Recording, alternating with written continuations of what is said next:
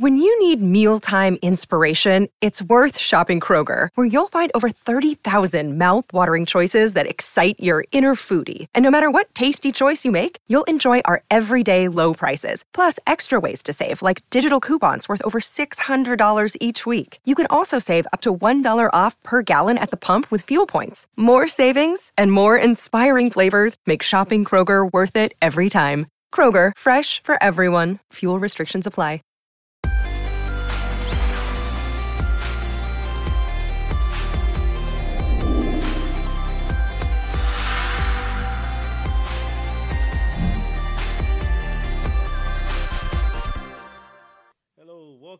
Welcome to Dad Puzzles. Today we are, I want to first express my genuine honor and excitement to have our next guest on our show. His expertise, his expertise and experiences is sure to bring incredible value to our audience. So thank you so much, sir, for joining our Dad Puzzles podcast. Thank you so much, man, for having me on. I appreciate it. Awesome. Thank you. So Scott is a seasoned sales and marketing executive who is renowned for redefining sales, marketing, branding, and tech-to-market strategies. So throughout his career, he has successfully collaborated with executives and entrepreneurs, propelling their businesses to remarkable growth, often achieving 10 times the results. So from startups to large enterprises, Scott's expertise has left an incredible mark on iconic Fortune 500 and Fortune 100 brands. His work has garnered recognition with features in over 100 plus news sites and publications. As a global speaker, Scott is sought after at industry conferences, and his insightful articles have been showcased in prestigious platforms like Forbes, Wall Street, like Wall Street Journal, Hackathon, the startup, etc., etc. So, and currently he hosts the Success Story podcast as part of the HubSpot podcast network, where he engages in enlightening interviews with inspirational individuals, mentors, and leaders. Additionally, he serves as the founder of a weekly business newsletter, continually sharing valuable insights with his audience. So thank you so much for being with us today, sir. I appreciate that. That's a really kind intro. I thank you for going through everything. You didn't have to go through everything. No, I do have a friend of mine. He's very picky with. He likes whenever he's because he's a speaker as well. He likes people to read exactly word for word verbatim his bio. So since then I was like, okay, so I don't want to piss off anyone. So let me make sure I read everything. You could call me a whole bunch of things. You wouldn't piss me off. Don't worry. Awesome. So where are you from, boss? So I'm Canadian. Right now I'm not in Canada. I'm in Fort Lauderdale right now, but born in Toronto. Okay. Raised in Canada. Most of my young life I was actually in Ottawa, which is the capital of Canada. So right. Think Washington. A lot of government. That's sort of where my family. That's where my family spent most of their careers in very safe, very safe jobs. My dad worked for government. Mm-hmm. My mom worked for universities. Right. Went to school in Canada, and I guess it was around 25, 26 when I started working with startups. I've worked in a variety of different roles, different jobs. I was in the sales marketing side. 25, 26, started working in startups. Really enjoyed the opportunity that startups afforded. A lot of hard work, a lot of wearing different hats. But then, as anybody who has followed the startup journeys of founders or early employees in startups, it can be super lucrative, super exciting work. Obviously you're doing something that's probably never been done before, and at the same time, it can make you a lot of money if you do it right. So that was sort of around the time when I pivoted from working in big companies per se to working in startups, and I really enjoyed it. And I've had some successes along the way. I've worked in a variety of different industries, a lot of software, a lot of tech. More recently, I've worked in consumer goods, and along the way, I understood the power of, and this is a story that you'll hear from a lot of people, but understood the power of building a platform, building a personal brand, putting yourself out there, kind of like what you're doing right now. And that created the podcast, that created the community, that created the social audience, that created the newsletter, that created all of that stuff, which is going to be something that I probably do until the day I die because I love it. I love, building that personal brand, and I love speaking to awesome people. I love teaching things that I've learned and other people have learned to the community that I've built. And it also makes me better. It makes me a better operator in a business. It makes me a better investor. It makes me a better entrepreneur. It makes me a better founder. It makes me better at all those things, right? Because you have access to great people, you learn awesome stuff. So yeah, all in all, that's sort of my career in a very, very small nutshell, but that's how I got to where I am today. That is fantastic. And, this is you've touched something very important about loving what you do, because a lot of folks, they end up doing what they do not love. So it's, it becomes a stress in itself. Oh yeah. I mean, even the things, this is actually a very interesting point, because even the things that I do that I love are still stressful. But it's the love that carries me through that stress. So everything you do in life that's worth doing, to an extent, is going to have periods where it sucks. I mean, there's nothing that is worth doing that is going to be 100% unicorns and rainbows and lollipops. We're talking about building something, my own company, my own brand, working in a startup I love, even raising kids. There's going to be times when that shit sucks, because I don't have kids yet, but I have friends that have kids, and it's like not always fun. So they deal with a lot of stuff. So it's like that's what you got to get used to. You got to psychologically, you got to get over that hump. Absolutely. And I guess the word I should have used was hate. Not necessarily stressful. Because they really hate their work. Like some people, they do not love their. That's something totally not a good thing to have. So we encourage dads that are working their jobs that they do not love. I mean, they should. It's never late to change careers. They can slowly merge into something that they love, like spend more time a little bit additionally, maybe, just a little bit of time every day to kind of learn about the career that they want to grow, like go into. I've spoken with some people that they started their career very late, like a lady, for instance, her daughter had tic disorders, and no doctors will help her. She started from scratch. She went to school, she learned about this, now she's a doctor for it. So things can happen so late. Do not give up, So thank you so much for this encouragement. This is a very good point. So maybe we can touch a little bit about, like on the business side as well for now, because I want dads to be encouraged to learn from you as well. And so as a seasoned sales and marketing executive, what strategies have you found to be most, effective in, in terms of the business growth and, just the success? Yeah. I mean, the first one seems obvious, but sometimes it's overlooked. The most important thing when you're building a company or selling a product or aligning with a company that's selling a product as, quote unquote, an employee, is that the product's exceptional, is that the product has an unfair advantage in the marketplace. And I think that even if you are building a startup and you'll have your MVP, your minimum viable product, meaning it's not the final version that you want it to be, because it will never be that. You'll always be trying to improve and iterate and whatnot. But I think that having an incredible product that actually solves problems, which is seems so basic, but it's a very important piece of the puzzle. So there's something called product-led growth or product-led marketing and product-focused companies. And really what it just means is you're not trying to market a shitty product to the world or a bad product to the world. Like you have an incredible product that actually solves real problems that you believe in. And then that's what you bring to the world. And then everything after that is quite simple. I mean, the best companies in the world that we know about always have the best product.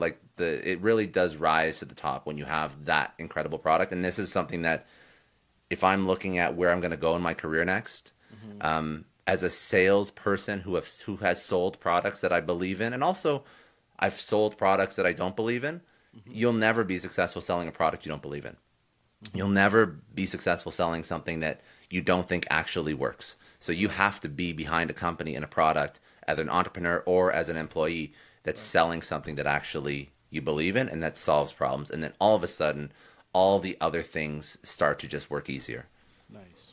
Oh, that's awesome. So this is a very good point. And, so what happened, like with your experiences with the Fortune 500 companies, can you talk a little bit about that? Because this is something, is that It's not small. This is a huge feat, my friend. So selling to large companies, I mean, when I was selling to large companies, usually when I've been selling to large companies, I've been in larger companies, which means you have more resources and more support, which is always nice. But at the end of the day, it's a human selling to another human, which I think is one of the most important takeaways. Like, even if there are complex buying processes, even if there's RFPs, even if you have to bring in a group of decision makers and multi-thread different stakeholders in the organization, meaning that I'm not just selling to a chief marketing officer, but I'm selling to a CMO and a CEO and a CFO, and I have to bring them all at the table to figure out the solution. Right. You are selling to another person or group of people. So I think that, again, it comes down to, how am I actually understanding the pain points that organization is trying to solve for, and how do those pain points affect the organization, but also how do those pain points affect the day in the life of the decision maker who's actually buying the product. So if I'm selling a piece of technology to a company, like, what are the problems that the CTO is dealing with on a day-to-day that would make his or her job much easier, that my product will alleviate, right? What are those problems that person actually has to figure out? So I think that too often, when we're selling B2B, business to business, especially in a very large enterprise format, we forget that there's humans involved, and we forget that if I'm selling something, this could either make the person who's buying it look good or look bad. And if I make the person who's buying the product look good, all of a sudden my job as a sales rep becomes much easier. Now, there's obviously much more complex items that you have to worry about. I mean, again, I mentioned one thing, multi-threading, which means instead of selling to like one person like you would be doing in a smaller company, I have to make sure that I have all the right buyers at the table. Or perhaps I have to take into account the fact that I'm selling to a company so big that they always go to RFP, or request for proposal, meaning that they have to go get bids from like 3 different companies before they actually make a decision. All those nuances are important to consider, but those things are like table stakes. Like, when you start to sell at that level, those things are all pretty standard, and you'll be able to understand those and navigate those processes quite easily, especially because you have a fair amount of support at that level when you're selling to a large organization and you're also part of a big company. But again, you can't forget the human element, which is the number one thing that is actually forgotten more often than not at that level. Okay. Thank you. And that transcends, right? That trickles down, right? There's the human element, the most important element in sales. That is something that applies at the Fortune 100, Fortune 500, Fortune 5000, mid-market, small market, selling to a mom and pop, selling to consumer. It's like always a human-centric, customer-first, customer-focused approach to sales. That's always how it has to be. And if people forget that for even a moment, they'll stop being successful. Right. Absolutely. Thank you. This is very important. Like, we appreciate this insight. Because I guess, like, I thought maybe sometimes people can get so big, and maybe I thought they will forget that human element, but they do. But I guess, like, they look at people. They do forget the human element. They totally forget the human element. Well, and that's just not sales, right? We're talking about like the whole commercial side of the business. They forget the human element in their marketing. They forget the human element in their sales conversations, in their discovery calls, in the posts they post on. So, like, they forget the human element in all of it, and ultimately, it's just a bad way to do business. So you can try and assume that I'm going to forget the human element, and I'm going to pitch the benefits of my product, and I'm going to do the value prop, and I hopefully can, convince them in some way to buy it without actually caring about what that person's issue is. But you're not going to win that way. And actually, if you want to look at the data points to prove it, in 2023, I haven't sold in a B2B enterprise context in a few years, but even back when I was selling B2B enterprise, 70 to 80% of the information that the buyer and I'm sure this is also not just B2B enterprise, by the way, but 70 to 80% of the information that the buyer researches. So I go on social, go on the website, talk to my peers, look at reviews, go to third-party trusted websites that have unbiased reviews about the product or service. 70 to 80% of that information, I get that before I even talk to a sales rep for the company that I'm buying a product or service from. So 80% of my information is already in my head before I even talk to you and you're selling me the product. Right. So, I mean, you have to understand that, like, what you're telling me, what you're trying to push on me is a very small percentage of what actually influences my buying decision. The only piece that you really, because all the information is out there at what a certain product or service does, the biggest point of leverage you have and the biggest point of differentiation you have as a seller for a company versus a competitor that's also trying to sell to a buyer is that you actually understand the things that I'm going through in my day-to-day, because all the information is already out there. So I'm not usually learning much new when I talk to you. But if you can find a way to tailor it to like how my life is going right now, and you know, when I walk in and I'm a CTO of a company and the CEO is yelling at me because whatever, our servers are going down, and you can understand that and you can sell me a problem that fixes that, all of a sudden, wow, that's who I'm going to buy from. Right. Absolutely. And you know, I mean, you know, in terms of healthcare, you know, first can jump in as well and add more points. But something that sticks out at the moment for me is the patient experience. So a lot of times, you know, some hospitals, they will get in trouble because of the patient experience. You know, folks that have been treated in the hospitals, they can rate them badly because of what there's, you know, how they've been treated.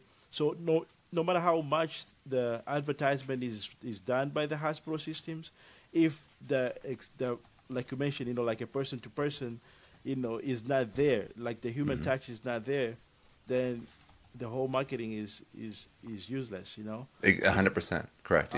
Awesome. Thank you, Chief. So you know, how has the media exposure influenced you? Because you've been in so many media outlets, my friend. You know, how has that done to yourself in terms of your businesses, or, you know, just as a person? You know, how has that experience, you know, like just impacted? Yes. I think that I'm a firm believer in personal brand, obviously. Right. So I'm obviously very biased. I think that everybody to some degree should build a brand around themselves, allowing them to broadcast to the world what they're an expert in. Right. So how does it impact me? So when I built my personal brand, I didn't do it with a specific focus on a company, because I knew that I wanted to have a brand that transcended the exact place that I was working at the time. And I wanted to create something that in the future I could monetize or leverage. And I really looked at like the Gary V model of brand building, right? So you have this incredible brand, and then you can launch companies, or you can use it to reach an audience, or, you know, there's various ways you can use it.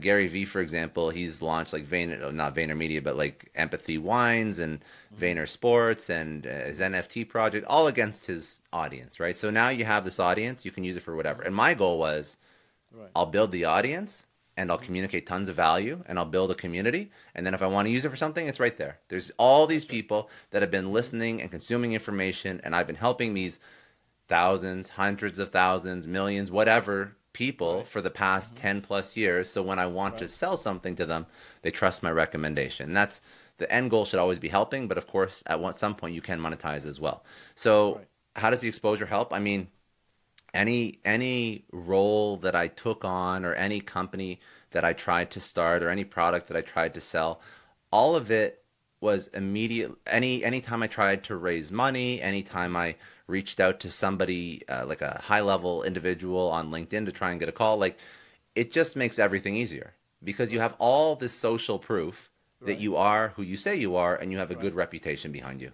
So when, you know, it doesn't guarantee anything, but it makes things easier. So if I want to go raise money from an investor, they look me up. Oh, okay, Scott's like, you know, he's done something. He's not some no name. He's like trying to put himself out there. I've listened to a few of his things.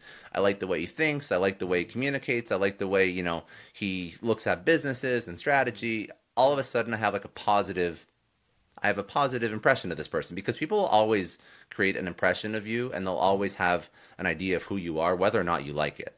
Just by a quick Google search. I mean, this is how we function, unfortunately. So it's, in my opinion, better to control the narrative by creating that content and creating the brand that I want people to see. So everything that literally, I mean, looking for a new job, Right now, after my last company, so I was CRO of a software company that was acquired. I was tapped on the shoulder to be CEO of a consumer goods company. I'm sure, the online persona helps with that. Being asked to be brought onto podcasts like this one, being asked to speak on stage. I think the largest stage that I've spoke on to date was Inbound, which is like 70,000 people. Not all for me, obviously, but like 70,000 people go to Inbound every year, and then HubSpot's asking me to speak on a stage. So I mean, the podcast, the putting yourself out there, that's what got me on that stage. There's other ways to get on that stage too. I mean, there's leaders of multi-million-dollar brands, companies that have IPO, but that was like my way to get onto the stage, right? Okay. Build the community, and then the opportunities come. Oh, that's awesome. And this has to be, like you mentioned, first the love is there, and you're not shy, you're going for it. But I think because I've met some folks that they want to get into the industry, however they're still shy, to put their name out there. Like they say, oh no, like I just use my nickname. Excuse me, this is how this is how it works right now. Not. I think that's a valid point, because it's really stressful to put your own name out there and to put yourself out there. Right. I don't think there's an easy way to do it except to just start. And also, even when you start, I mean, it's not like it's ever going to be like, I can't remember whose quote this was, but I think it was Jim Carrey or somebody. He said, I wish everybody could be famous and rich to see like how it's not always what it's cracked out to be. And that's a bastardization of the quote. But that's essentially, in essence, even when you put yourself out there, the more famous you get, the more stressful it is, the more hate you get, the more everything. But there's a benefit to it. So I think that, yeah, it's going to be stressful, but you start to understand that all the things that you should have listened to in the first place about not paying attention to other people's opinions are very correct. Right. I mean, you listen, you put out, feelers, you get some feedback as to what you're doing. Is it good? Is it bad? But ultimately, not everybody will like you, and that's okay.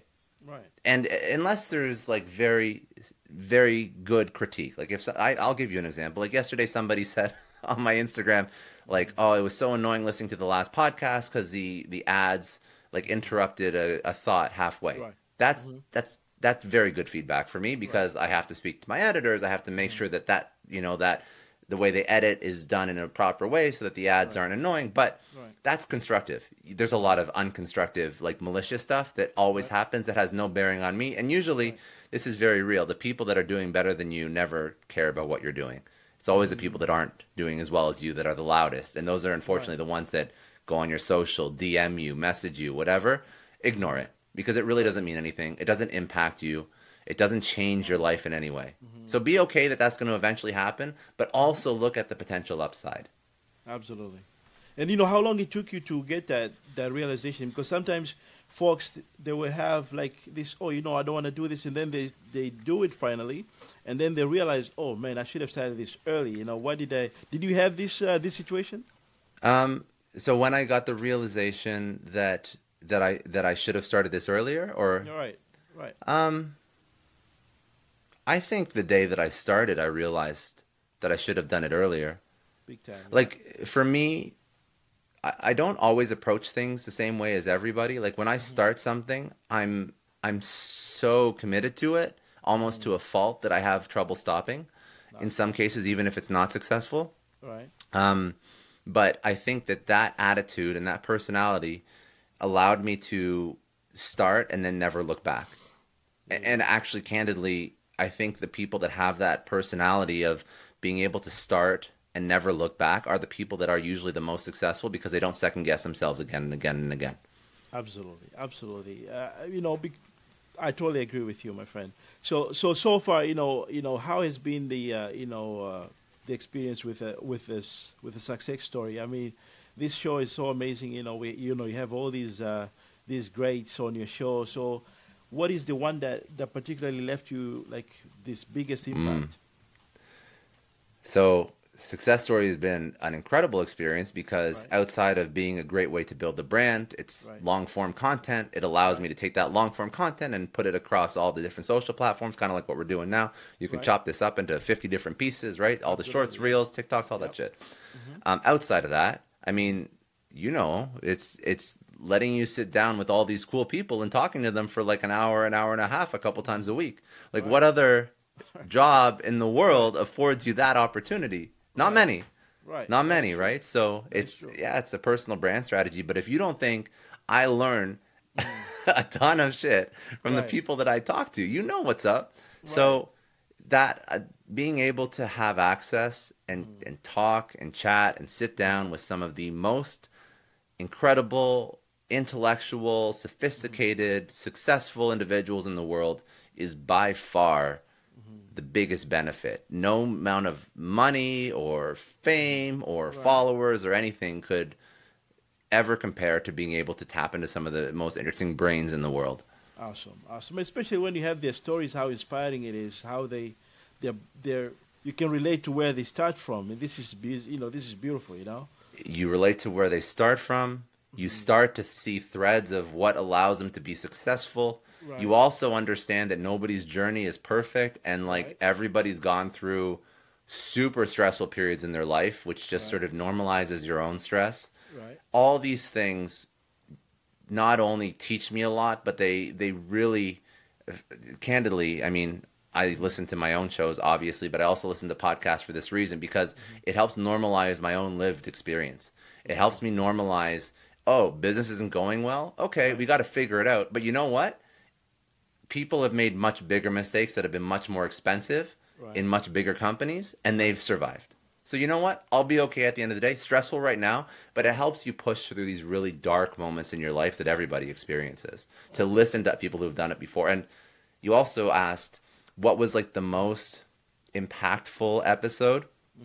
I would say there's been a lot, obviously. I will give you the most impactful answer to a question that I have asked. I ask sort of some similar questions. I always ask, like, what would you tell your 20-year-old self? I ask, what does success mean to you? But there's one answer, and it actually, funny enough, came from Anthony Scaramucci, which he was the guy who was like Trump's like VP, communications director for like 12 days or whatever. It was like a very funny, interesting story. Now he's obviously a really successful finance guy and whatnot. And he told me something that actually really resonated. It's been repeated a few times, but he's like the first person to say it on the show. So he said that his sort of secret to success is his trust in himself. So if he was going to take everything away that he has right now, and he's worth probably several $100 million at this point, and he manages, I'm sure, over $1 billion in some of the funds that he manages. He was going to take everything away, and it was going to be him in like a studio apartment in Brooklyn, with nothing but like the T-shirt on his back. He has absolute confidence that he could do it again from scratch with no connections, no network, no money. And I'm like, holy shit, that is the most powerful mental thought process to have, the mental place to be in, that you trust in yourself that much that you could just, everything taken away, you could repeat success. And I think that mindset, it may not, I'm not sure if it is as powerful to some people as it is to me, but for me, that is like the secret. It's the secret to success. It's the secret to success, meaning like financial success, not like family success and freedom from working, but like building a business, being successful in your career. I think a lot of it has to come down to, do I trust myself to do this? And then having absolute trust in yourself to execute on the things that you have to do. And I think that if more people had that faith in their own abilities, they would take more risks and they would end up being successful. Oh, awesome! And I think you had mentioned this in your Instagram about how it is important for people to have the mindset. This is more important to have the strength. Like what you just described, because it's not about money. Like I will have that quote with you later on. But so what so far from your experience being like an international speaker, what is some the trend that you're noticing now, worldwide, so far from your experience? Trends in what? In business and like sales and marketing and so far, like what kind of trends are you noticing? Is there like a new trend or something that is what different? Are new trends? Interesting. I would say the things that it's interesting. So I wouldn't say they're new trends, but they're just as important. So we sort of touched on a couple things that make for a good company, right? Like, being a product focused company. I think that's not necessarily a trend, but it's important. Right. I think that an emerging trend is brands and individuals trying to be louder on social media. But the issue is that social media, and which at one point was considered alternative media, is so saturated that brands starting and people starting to try and build an audience, they end up being exactly like the last person. So the internet has democratized access to building a brand and becoming famous, but it's also homogenized it, meaning that everybody seems to do it the same way. So it's made access very easy. I mean, I can just go on my computer, and if I'm good enough at creating content and teaching stuff over, I don't need to, for example, like sign a deal with a movie star, with a production company and be in a movie to be famous. Like I can actually do it myself.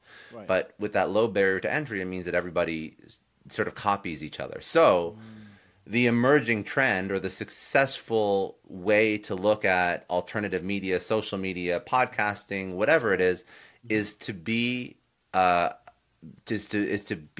trend has to be you. What I mean by that is the only way to be successful in an environment like the internet where everybody has access to producing their own personal brand is to be so unique that you differentiate yourself, that you are a culture of one of one. You are one of one. No one else can be like you. Nobody else can create content like you, because you are the content. Right. You are the brand. And I think that is a trend that some people nail, and the most successful individuals in the world, like a Gary Vee, is a Gary Vee. He's one of one, right? If we look at Alex Hormozi is one of one. Grant Cardone is one of one. Elon Musk is one of one. All these people are one of one. They cannot be replicated because there's nuances of their personality that they let shine through on social. So to be successful in social media, you have to be one of one, meaning that you have to be okay not just putting yourself out there, but putting yourself out there without a filter, with nothing but your honest, raw self, because that's what people will actually like or dislike, which is fine. Right. But the people that like it create the community. That's what allows you to be successful online. So look at, for example, I mentioned a couple people that do this well. Look at Duolingo. Duolingo is a brand that wasn't just a copy of the last brand. It was a beautiful interpretation of a language learning app in a big bird, whatever it is, costume mascot of a Duolingo bird that does ridiculous things around the office. And then that company goes viral because they're one of one. No one else can be a big green bird mascot dancing around on TikTok. But Duolingo can be that. And they killed it. And I'm pretty sure whoever, I can't remember the name of the woman who came up with that campaign, but she's like won awards for marketing at this point because they went so viral. And they're a language learning app that has like one of the largest TikTok followings. I just want to take a second and thank Policy Genius. They're supporting today's episode of Success Story. I know we all have kids. We all have families we want to take care of. And I personally checked something off major on my to-do list: life insurance. It's a tough topic. It's really hard to think about, but it's so important. And the hard part was sorting through all the options. Luckily, I found Policy Genius. Policy Genius is an online insurance marketplace that makes getting life insurance surprisingly easy. With Policy Genius, you can find life insurance policies that start at just $292 per year for $1 million of coverage. Some options offer same-day approval and avoid unnecessary medical exams. Now, knowing my family's protected brings me incredible peace of mind. Don't put off this important decision. Check life insurance off your to-do list in no time with Policy Genius. Head to policygenius.com or click the link in the description to get your free life insurance quotes and see how much you could save. That's policygenius.com.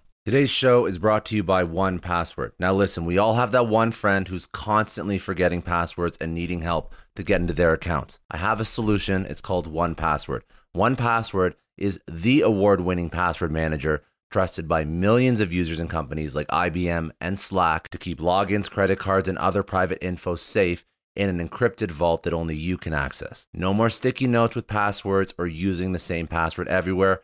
I've been using 1Password for a year now, and I can't recommend it enough. It saves me time from having to reset passwords and gives me peace of mind knowing my info is secure. With convenient features like automatic password generation and login autofill, 1Password takes the hassle out of passwords. You can use it on all your devices, iOS, Android, Mac, PC. Everything syncs seamlessly. And with top-notch security audits and encryption, your data stays private. So do yourself a favor and check out 1Password today. Go to onepassword.com/Clary and get a 2-week free trial. Let 1Password remember all of your logins for you so you can remember what really matters. That's onepassword.com/Clary for 2 weeks free. One example. So that's a trend that's a newer trend, but very important, that I think you have to consider. You have to really consider that purposefully, meaning that Gary Vee didn't think, oh, I'm going to be one of one. He just thought, I'm just going to be me. Right. But a lot of people have trouble thinking like that. So I think that when you start, day one, day zero, think like that. Just be you, be authentic, but truly be authentic. Not just like you throw a swear word in here or there. It's like you talk about everything. So we talk about business, we talk about family, we talk about kids, we talk about things I'm stressed about, or maybe I talk about the food I eat, the hobbies I have. That's why vloggers on YouTube are so popular, because they're one of one. They document their whole day.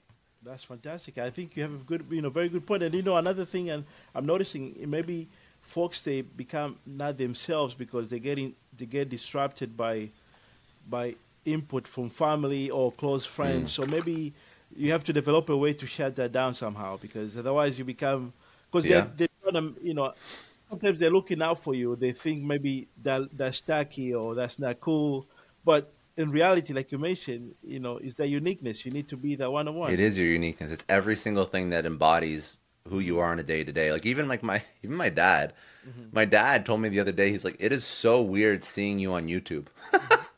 But I'm like, I can't, he'll never be somebody who's going to want to build a personal brand. And he appreciates that I'm doing stuff that's probably wildly outside his comfort zone, but that's cool. He doesn't care. But family will always, if you're pushing boundaries, family's never going to 100% understand what you're doing, but that's okay. Right. That's totally okay. There you go. Now, I see. That's a very good point, because a lot of times, they can have a good point, from their perspective, they're trying to look out for you, but I think dads need to know that, okay, you have to look at the bigger picture in terms of you have to be unique. So as long as you're not naked or you're not doing something illegal. Listen, if you're not doing anything illegal or offensive or whatever, don't dance around naked. Don't do illegal stuff. Don't make somebody feel less than. Don't be, don't racist, sexist, whatever it is. Don't do any of that shit. Right. But outside of that, be you. Awesome. Now, how do you, because for a person like yourself with all these hats that you have to put on, how do you manage the time to take care of yourself? Like that personal time. How do you take rejuvenate? So it's not easy, and I want to be super clear about this. So I have routines and I have things that I do that I'll talk to you about, but it's never perfect. So I think that too many people are too polished online. And you'll listen to gurus that seem to have all their shit together, and they say that, the 5 a.m. club or I shut my phone off, 2 hours because I don't believe in blue light, and I don't drink coffee anymore, or I don't drink alcohol, or I do a cold plunge every morning. All that stuff is whatever. The point is, nobody has it 100% of the time together, and if somebody tells you that, they're lying. They're for sure lying, because nobody's life is perfect, right? So... And also, not all that stuff is even required to be successful. I'm pretty sure Warren Buffett drinks a ton of Diet Coke, and I don't think he does cold plunges every day. The point is, you don't have to do all this gimmicky stuff to be successful. You have to focus on the things that you enjoy, that positively impact your life, that you notice some benefit of. So what do I do? So a couple sort of very strategic things that I do in my day. I mentioned before we started recording, the urgent, important matrix.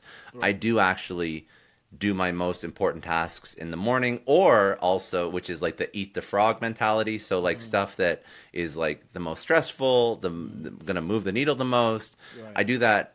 I try to do that before people start calling me, emailing me, or I'll do that super late at night. So sometimes after dinner, I'll spend some time, like, instead of like watching TV, like maybe like an hour and a half, like doing like very important things that are going to move the needle in my life or in my business. Right. So I do urgent, important, plus I also time block. So I have to time block because I run a company. I do a little bit of investing. I also do my podcast, personal brand. So I have to time block stuff because there's something like whenever you switch tasks, you're doing context switching, which basically erodes your energy levels and your focus and your attention. So you should not be switching tasks too many times throughout the day. Even if you are thinking that you're a great multitasker, there's a lot of science that shows that it's impossible to multitask effectively. So every time you switch tasks from like podcasting to jumping on a call for one business to looking at an investment portfolio, like that's all context switching. It takes a lot of mental bandwidth. It wears you down. It's not good. You won't be as effective. So don't do it. So you have to time block your day into, okay, the morning from 9 to 12, I'm going to work on this business. Maybe Sunday night from 5 to 9, I'm going to record content for social and type up a couple tweets and articles for the week. So I time block everything so that I don't switch back and forth as much as possible. I don't even check my emails. I check my emails in the morning, I check them at lunch, and I check them around 9 o'clock. I'm not actively checking emails throughout the day because I know that there's nothing, because I've already figured out my most important urgent stuff for the day that's going to come into my inbox that will be required to be finished by the end of the day.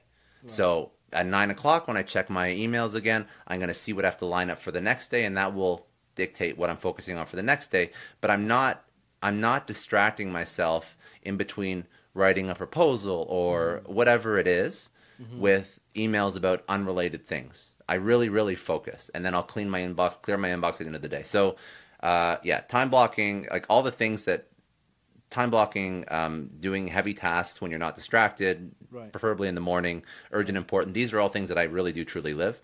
Other things, like, I mean, I'm not perfect. I try not to drink, but I drink every once in a while, but not too often. Definitely have not killed the caffeine habit yet, so I don't know how people deal with that. In terms of like health and fitness, there's things that I do as well. So I used to be big into sports, played a ton of sports. Now I just sort of lift weights recreationally, but intermittent fasting, I cycle carbs so that I maintain like optimal energy levels. But these are sort of very personal things to me. So I've sort of figured out my nutrition, my eating schedule, my workout schedule to like look good, feel good as possible so that I don't hit like afternoon slumps. Right. So those are kind of the day-to-day things. Outside of that, I'm actively, we'll talk about kids and family in a second, because I'm actively trying to outsource and build out, and delegate as much as possible so that I sort of claim back hours in my day, because I don't have kids yet, but that's a goal. And I know that if I'm operating at the way that I'm operating now, I won't be a good father. No. So that's what I know it. I'm very well aware of it. I'm forcing myself to take breaks. I'm forcing myself to like shut off and go on vacation. These are things that seem silly, but I haven't taken vacations up until like the past 2 years for like several years now. And for me, I actively have to build that into my schedule so that my future goals of having a family are more doable, because I need to have the right shut off time. I need to have the right vacation time with the family. I can't be working 24/7. So I know where my goals are at. I'm constructing my life and my schedule to be able to facilitate those goals so that I'm not operating the way I am now when I have kids. I think that's also very important. Wow, this is, you have provided so much value to what you have said, because I have some of my listeners, they're in your, like in your status, they just got married, they're about to have kids, or some they haven't been even married, they're not married yet, but now they have a good idea about how they can do to prepare themselves to become better fathers. And I think from what you're mentioning in terms of like when you're creating those blocks and what you do in those blocks is something very neat you mentioned about the 80-20 rule. Maybe briefly, like you can. I know it's pretty much the same thing that you mentioned, but it's a good summary for people to learn. Can you teach them quickly about that one? Yeah, so the 80-20 rule is also known as the Pareto principle, which means that 80% of the results comes from 20% of the effort. So ultimately, that is obviously it's a nice thought, but if you start to understand how it applies in your life, it's quite practical. So if you look at, I'll give you a business example. Every sales team that I led, there was always 20% of the people driving 80% of the results.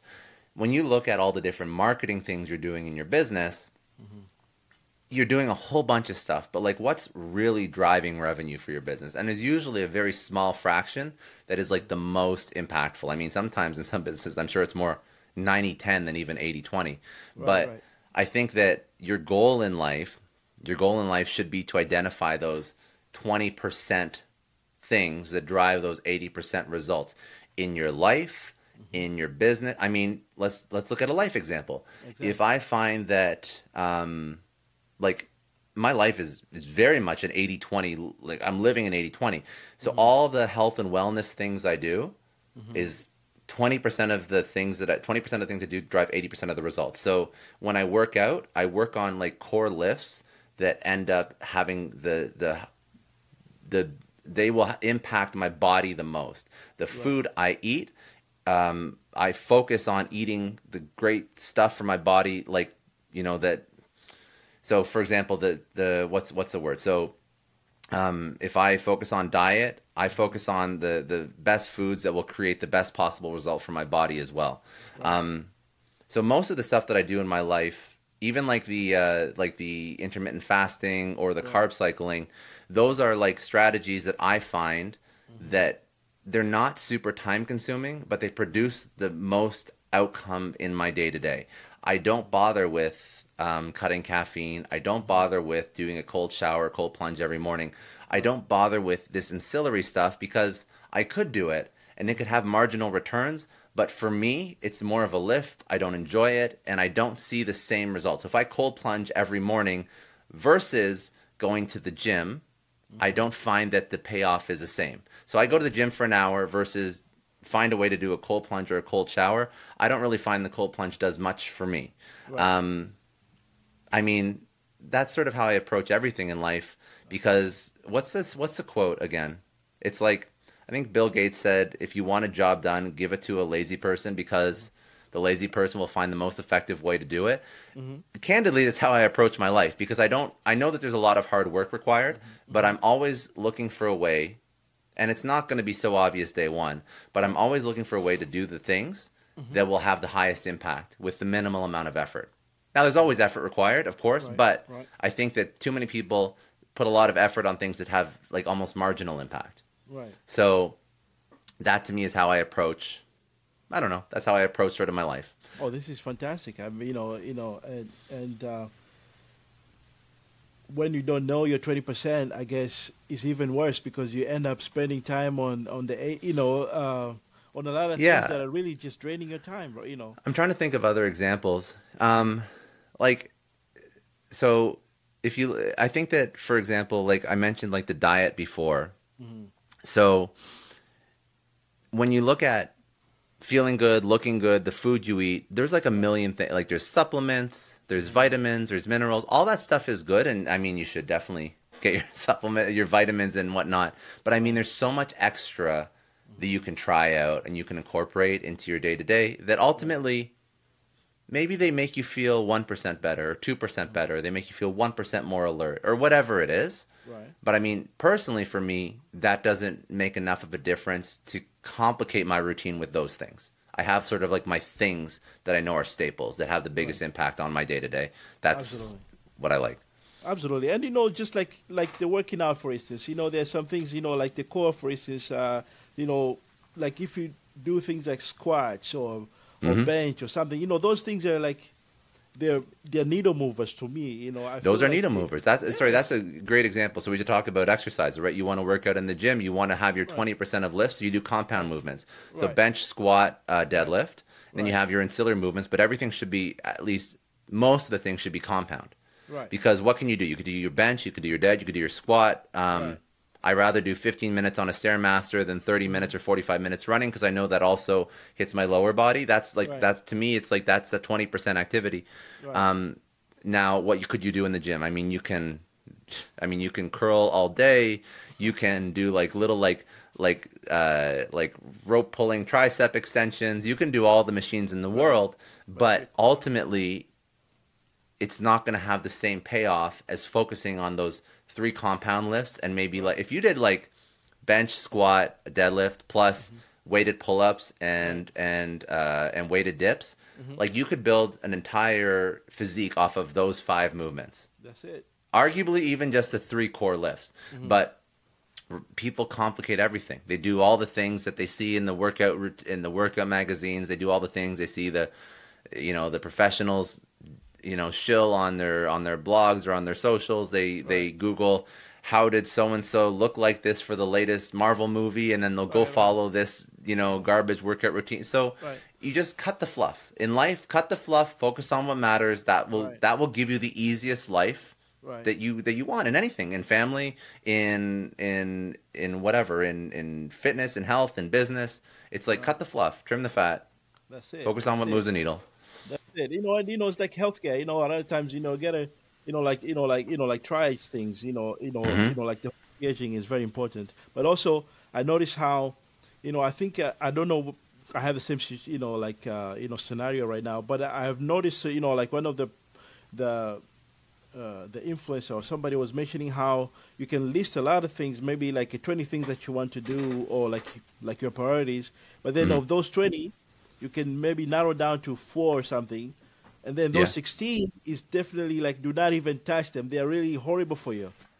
That is, I think that's not even an influencer. That's a Warren Buffett quote, if I'm not mistaken. That is definitely a Warren Buffett quote. There you go. It's like list your 25.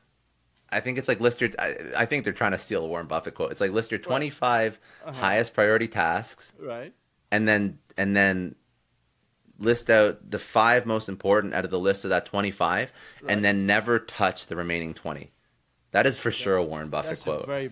That's a very important quote, because that's really our life. We end up wasting time with those 20 instead of touching the major 5, and the time is running, and we're still complaining. Oh yeah, I'm still not doing it well. But you really have needle movers in front of you, but you don't spend time on them. So this is it's just another version of the Pareto principle, the 80-20 rule. If you want to, I just Googled it. It's the 5-25 rule. This is Warren Buffett's famous advice for productivity. There you go. That's it. Boom.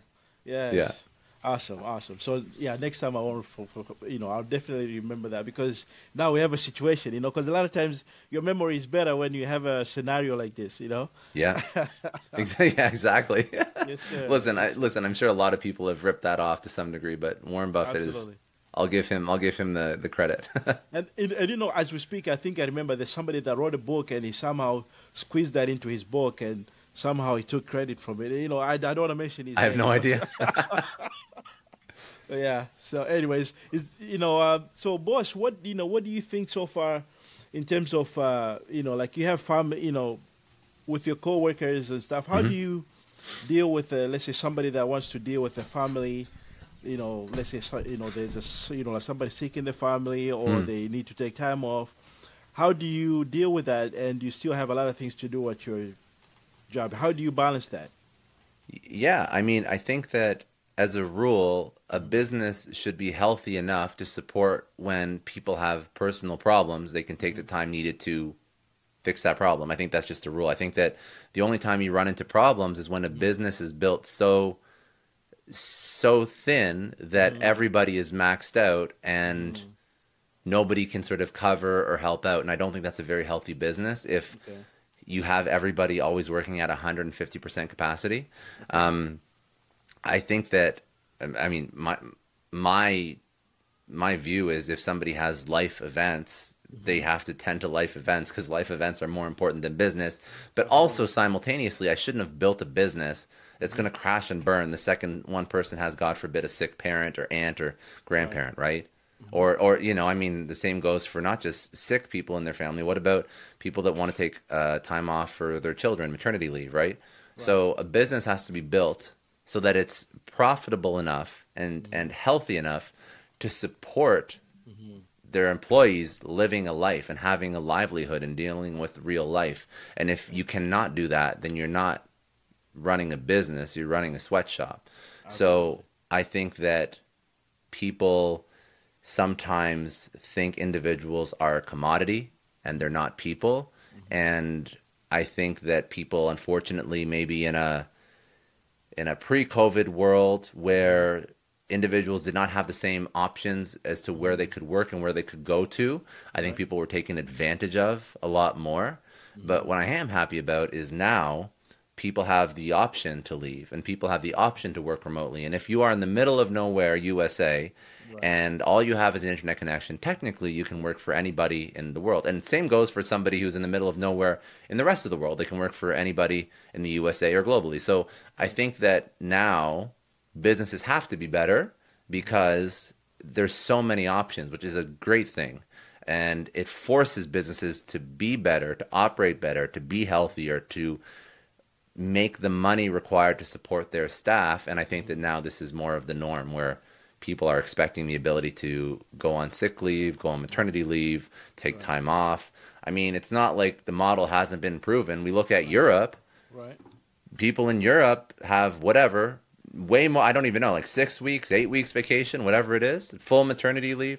So like you can build a business while still valuing the human. But I think that for the longest time in the US, we try to get as much out of people as possible with the lowest amount of cost spent on those people, which, I mean, that's not a good thing, but that was the reality for a period of time. And as businesses evolve and grow and as people understand that they have more options and they have access to other better opportunities, then businesses have to evolve with that. Absolutely, absolutely. Thank you. I think this is a very good point to the people that are starting and the people that have been established. I'm sure now they know the reality, as you mentioned, that people have more options now. You know, so Chief, I like what you mentioned earlier about how you liked the idea about family. You know that you do not like to see people just work. They learn, they learn how to work, to grow as a, as an entrepreneur. And then once they spend 10 years or whatever, then they've made it, but they don't know how to get back to create a family. So, like, what do you think about that? Because I think that's one of the challenges that we have right now, right? So I think a lot of this, where people get lost on their journey, meaning they start working hard and they progress in their company, or they start a business and it's successful and they start to put in hours and they start to see returns on those hours.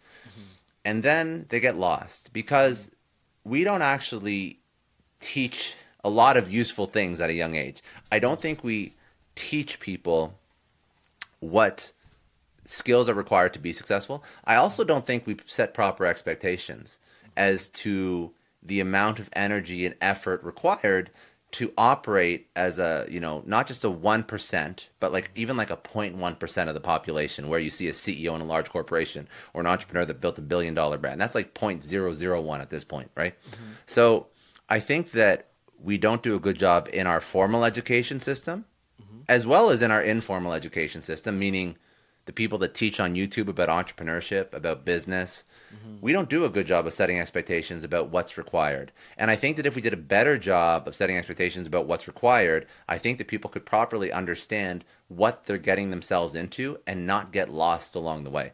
And I think that when people put everything into a company, they know it's going to be hard work, but they don't get how much work it's going to be. And instead of planning for a period of your life where you can sort of decompress or allocate time to a family purposefully, they just their personality gets warped because all they know is work. Right. And I don't think that's conducive to a healthy relationship if your partner is not on board. I mean, you can have a healthy relationship where you and your partner love work, which is fine. Right. But I think that if you're with somebody and you're starting something and they aren't aware of what it's going to take and you aren't aware of what it's going to take, that leads to a lot of discord, a lot of stress in the relationship. And eventually that's going to cause relationships to break. I mean, It happens again and again and again with CEOs on their third wife and their, the entrepreneurs. Like, divorcing or not spending time with kids because they're working so hard. So I think that the expectation has to be set. I think both partners who are involved in that family unit have to understand what the other person's getting into. They got to be okay with it, because even if you don't want to be, balls to the wall, nonstop working for the rest of your life, know that to create anything worth creating that's meaningful, that's significant, there's going to be a period of your life where it's going to be very hard.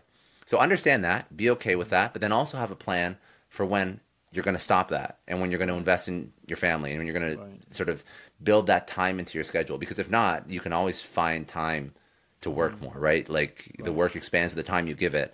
And if you don't give family and spouse and children the time they require, then work will fill those gaps. So right now, like I just mentioned what I'm doing in my life, I'm actively working at carving out blocks of time in my life, because I know that if I have a kid now, I mean, I can work from 7 in the morning to midnight. Like I'll find stuff to do, right? So I have to find a way to not find stuff to do.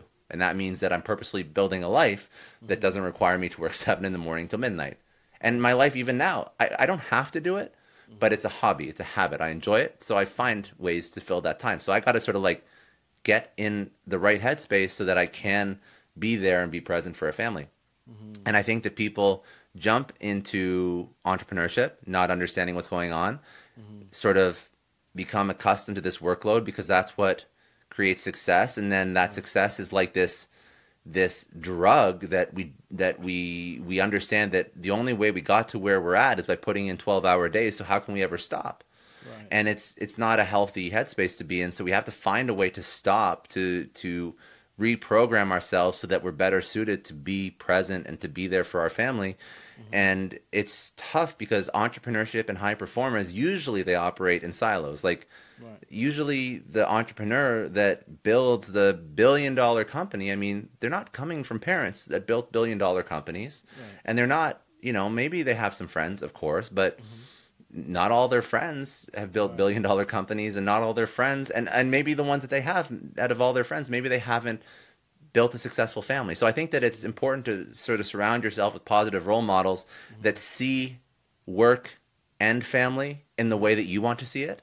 And then those are the people that are going to give you the best advice. And those are the people that are going to call you out when you are spending time with your kids. Those are the best friends. So, I mean, you could do a little bit of work yourself. I think it's also important to, again, surround yourself with people that are living the life you want to live, not just financially, not just via work or whatever, but also with their spouse, happy marriage, happy partner, happy kids, while simultaneously performing at a certain level and achieving that success. Those are the people that you have to include in your life, so that those are the role models that you look to. Because if not, then you're just trying to figure it out yourself. And unless you go through this thought process and exercise about how do I manage my work and my life,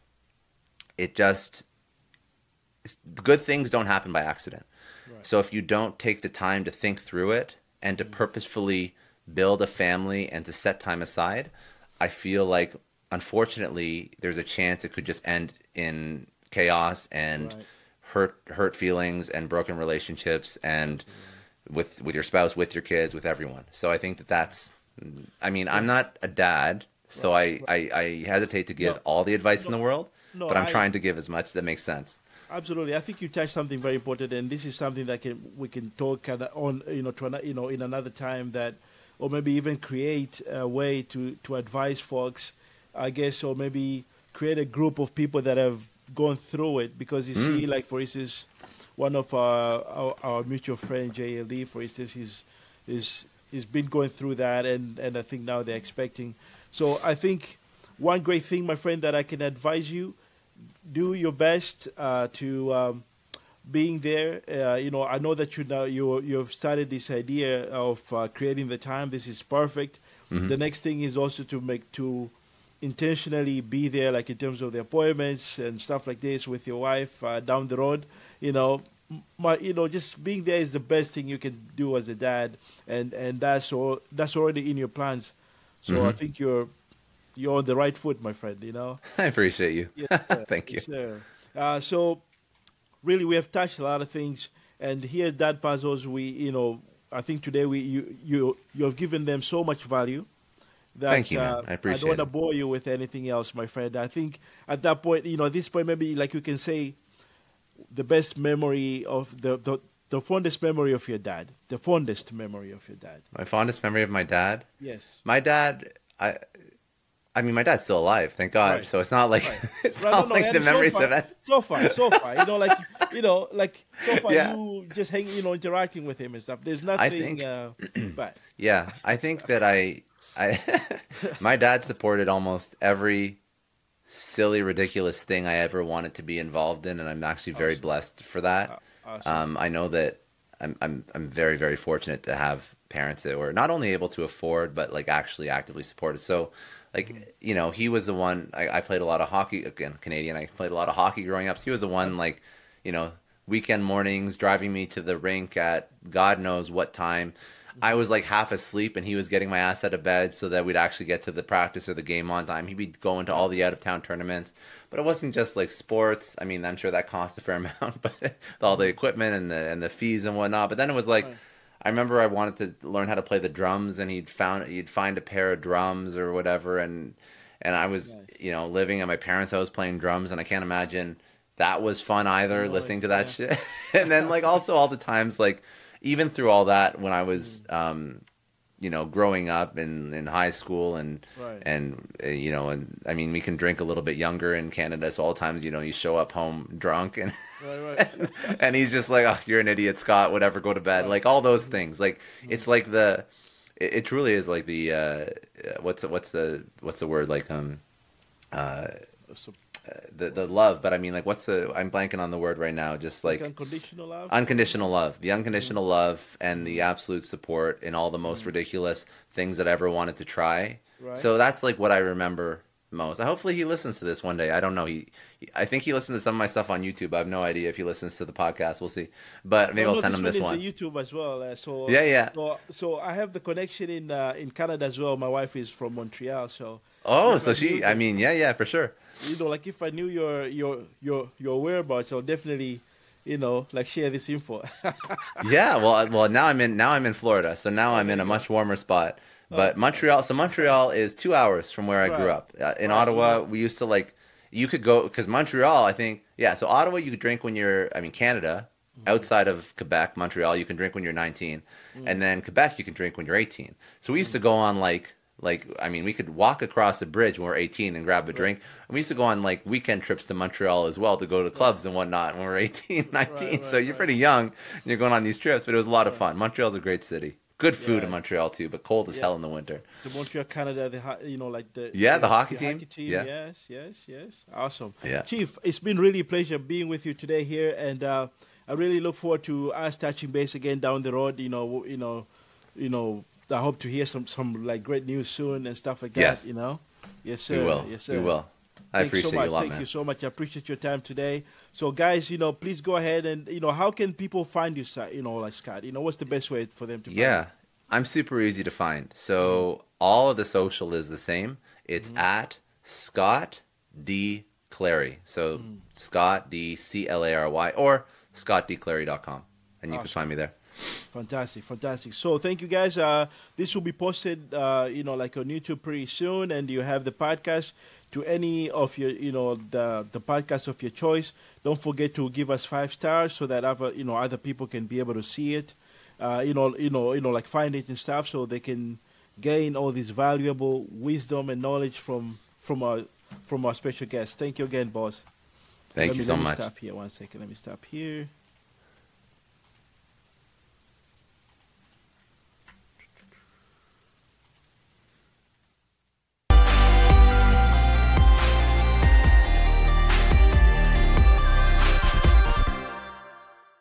I know a lot of entrepreneurs listen to this show, and NetSuite has been a huge supporter for entrepreneurs, for business owners, because there's one thing that we all know. Business is about making money, and it's about your bottom line. And the less you spend on the nuts and bolts of running your business, the more profits you keep. But these days, everything is costing more. Supplies, people, shipping. It squeezes your margins, and I've been there, juggling multiple systems for finance, inventory, you name it, each with its own costs and its own set of headaches. That's why I made the switch to NetSuite by Oracle. It's changed our company. Think about it. NetSuite is one of the top financial systems out there. It puts your whole business on one platform, accounting, finance, the works. One data source for everyone. There's no more mismatched info. And because it's in the cloud, it slashes your IT costs. No more servers, no more updates. Just access NetSuite from anywhere. With one integrated suite, your overhead drops big time. And here's the real win. Efficiency. Everything's connected in NetSuite. Costs are ridiculous lately. Find a proven way to reduce your expenses and get better performance out of your team. It's a no-brainer, and that's what NetSuite offers. Over 37,000 companies have figured this out already. You have to join them. Right now, through to April 15th, NetSuite's got an incredible, flexible financing plan. Check it out and see the savings yourself at netsuite.com/Scott Clary. That's netsuite.com/Scott Clary. I don't know about you, but the idea of being harassed, scammed, or even worse, all because somebody found my personal information online, that's terrifying. Our political opinions, our addresses, even stuff about our families, it's out there for anyone to grab. And did you know that data brokers are allowed to sell information on over 98% of Americans? It's scary stuff. That's why I've partnered with Delete Me. I personally use Delete Me. They're a big friend of the podcast because I put myself out there online. So safety is a huge concern. It's really scary how easy it is to find someone's details and information, but Delete Me creates a layer of protection that we all need. You tell Delete Me what you want gone, and they make it disappear from those sketchy data broker sites. And Delete Me doesn't stop. They constantly monitor the web to keep your information off those lists. It's like having a privacy watchdog that never sleeps. You need to take control of your data and keep your private life private by signing up for Delete Me. They're giving a special discount for all Success Story podcast listeners. Get 20% off your Delete Me plan when you go to joindeleteme.com/success and use promo code success at checkout. The only way to get 20% off is to go to joindeleteme.com/success and enter code success at checkout. joindeleteme.com/success. Hey everyone, I just want to take a second and thank the sponsor of today's episode, Heaven Hill Bottled and Bond Bourbon.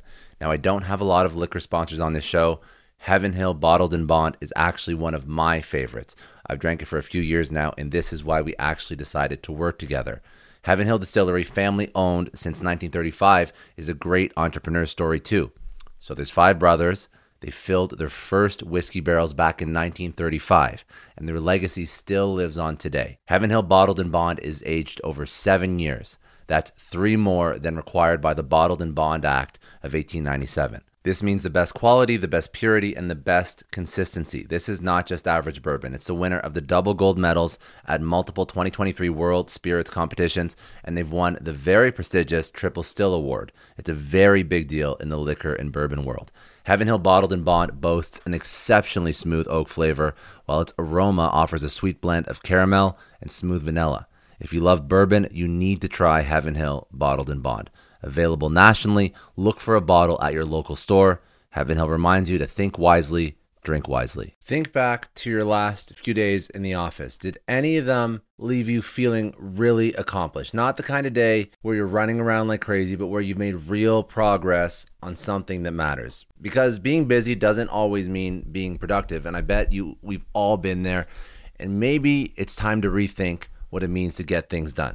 Today's episode is sponsored by Belay, and what they help you do is, instead of getting sucked into emails and to-do lists, they help you delegate tasks and focus on big goals. They can connect you with top-notch US-based talent who are ready to take on those time-consuming tasks that bog you down. Let's be real. There are way more important things you could be doing than bookkeeping or wrangling a packed inbox. They have virtual assistants to handle all of those pesky administrative tasks, or accounting professionals to take care of all your financials. But here's the best part. You don't have to waste weeks searching for the right person. Belay's personalized matching service works quickly, sometimes matching you with the right talent to take stuff off your plate in under a week. Are you ready to try a different way of working? Check out Belay's list of the top 25 things you can delegate to a virtual assistant. It might just change your business and your life. Text SUCCESS, that's SUCCESS, to 55123 to get the list and to start transforming your to-do list with Belay. Thank you so much, Indeed, for sponsoring Success Story. For all business leaders out there, Indeed is a lifesaver. See, we're always driven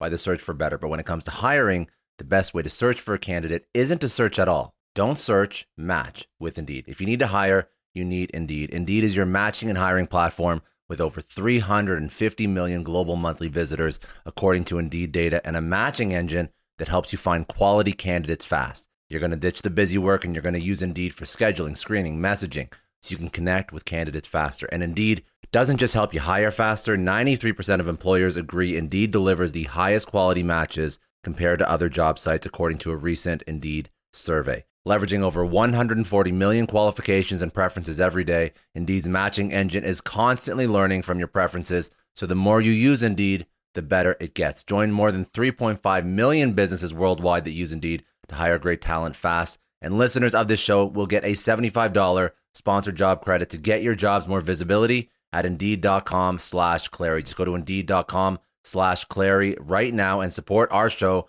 by saying you heard about Indeed on this podcast. Indeed.com/Clary. Terms and conditions apply. If you need to hire, you need Indeed.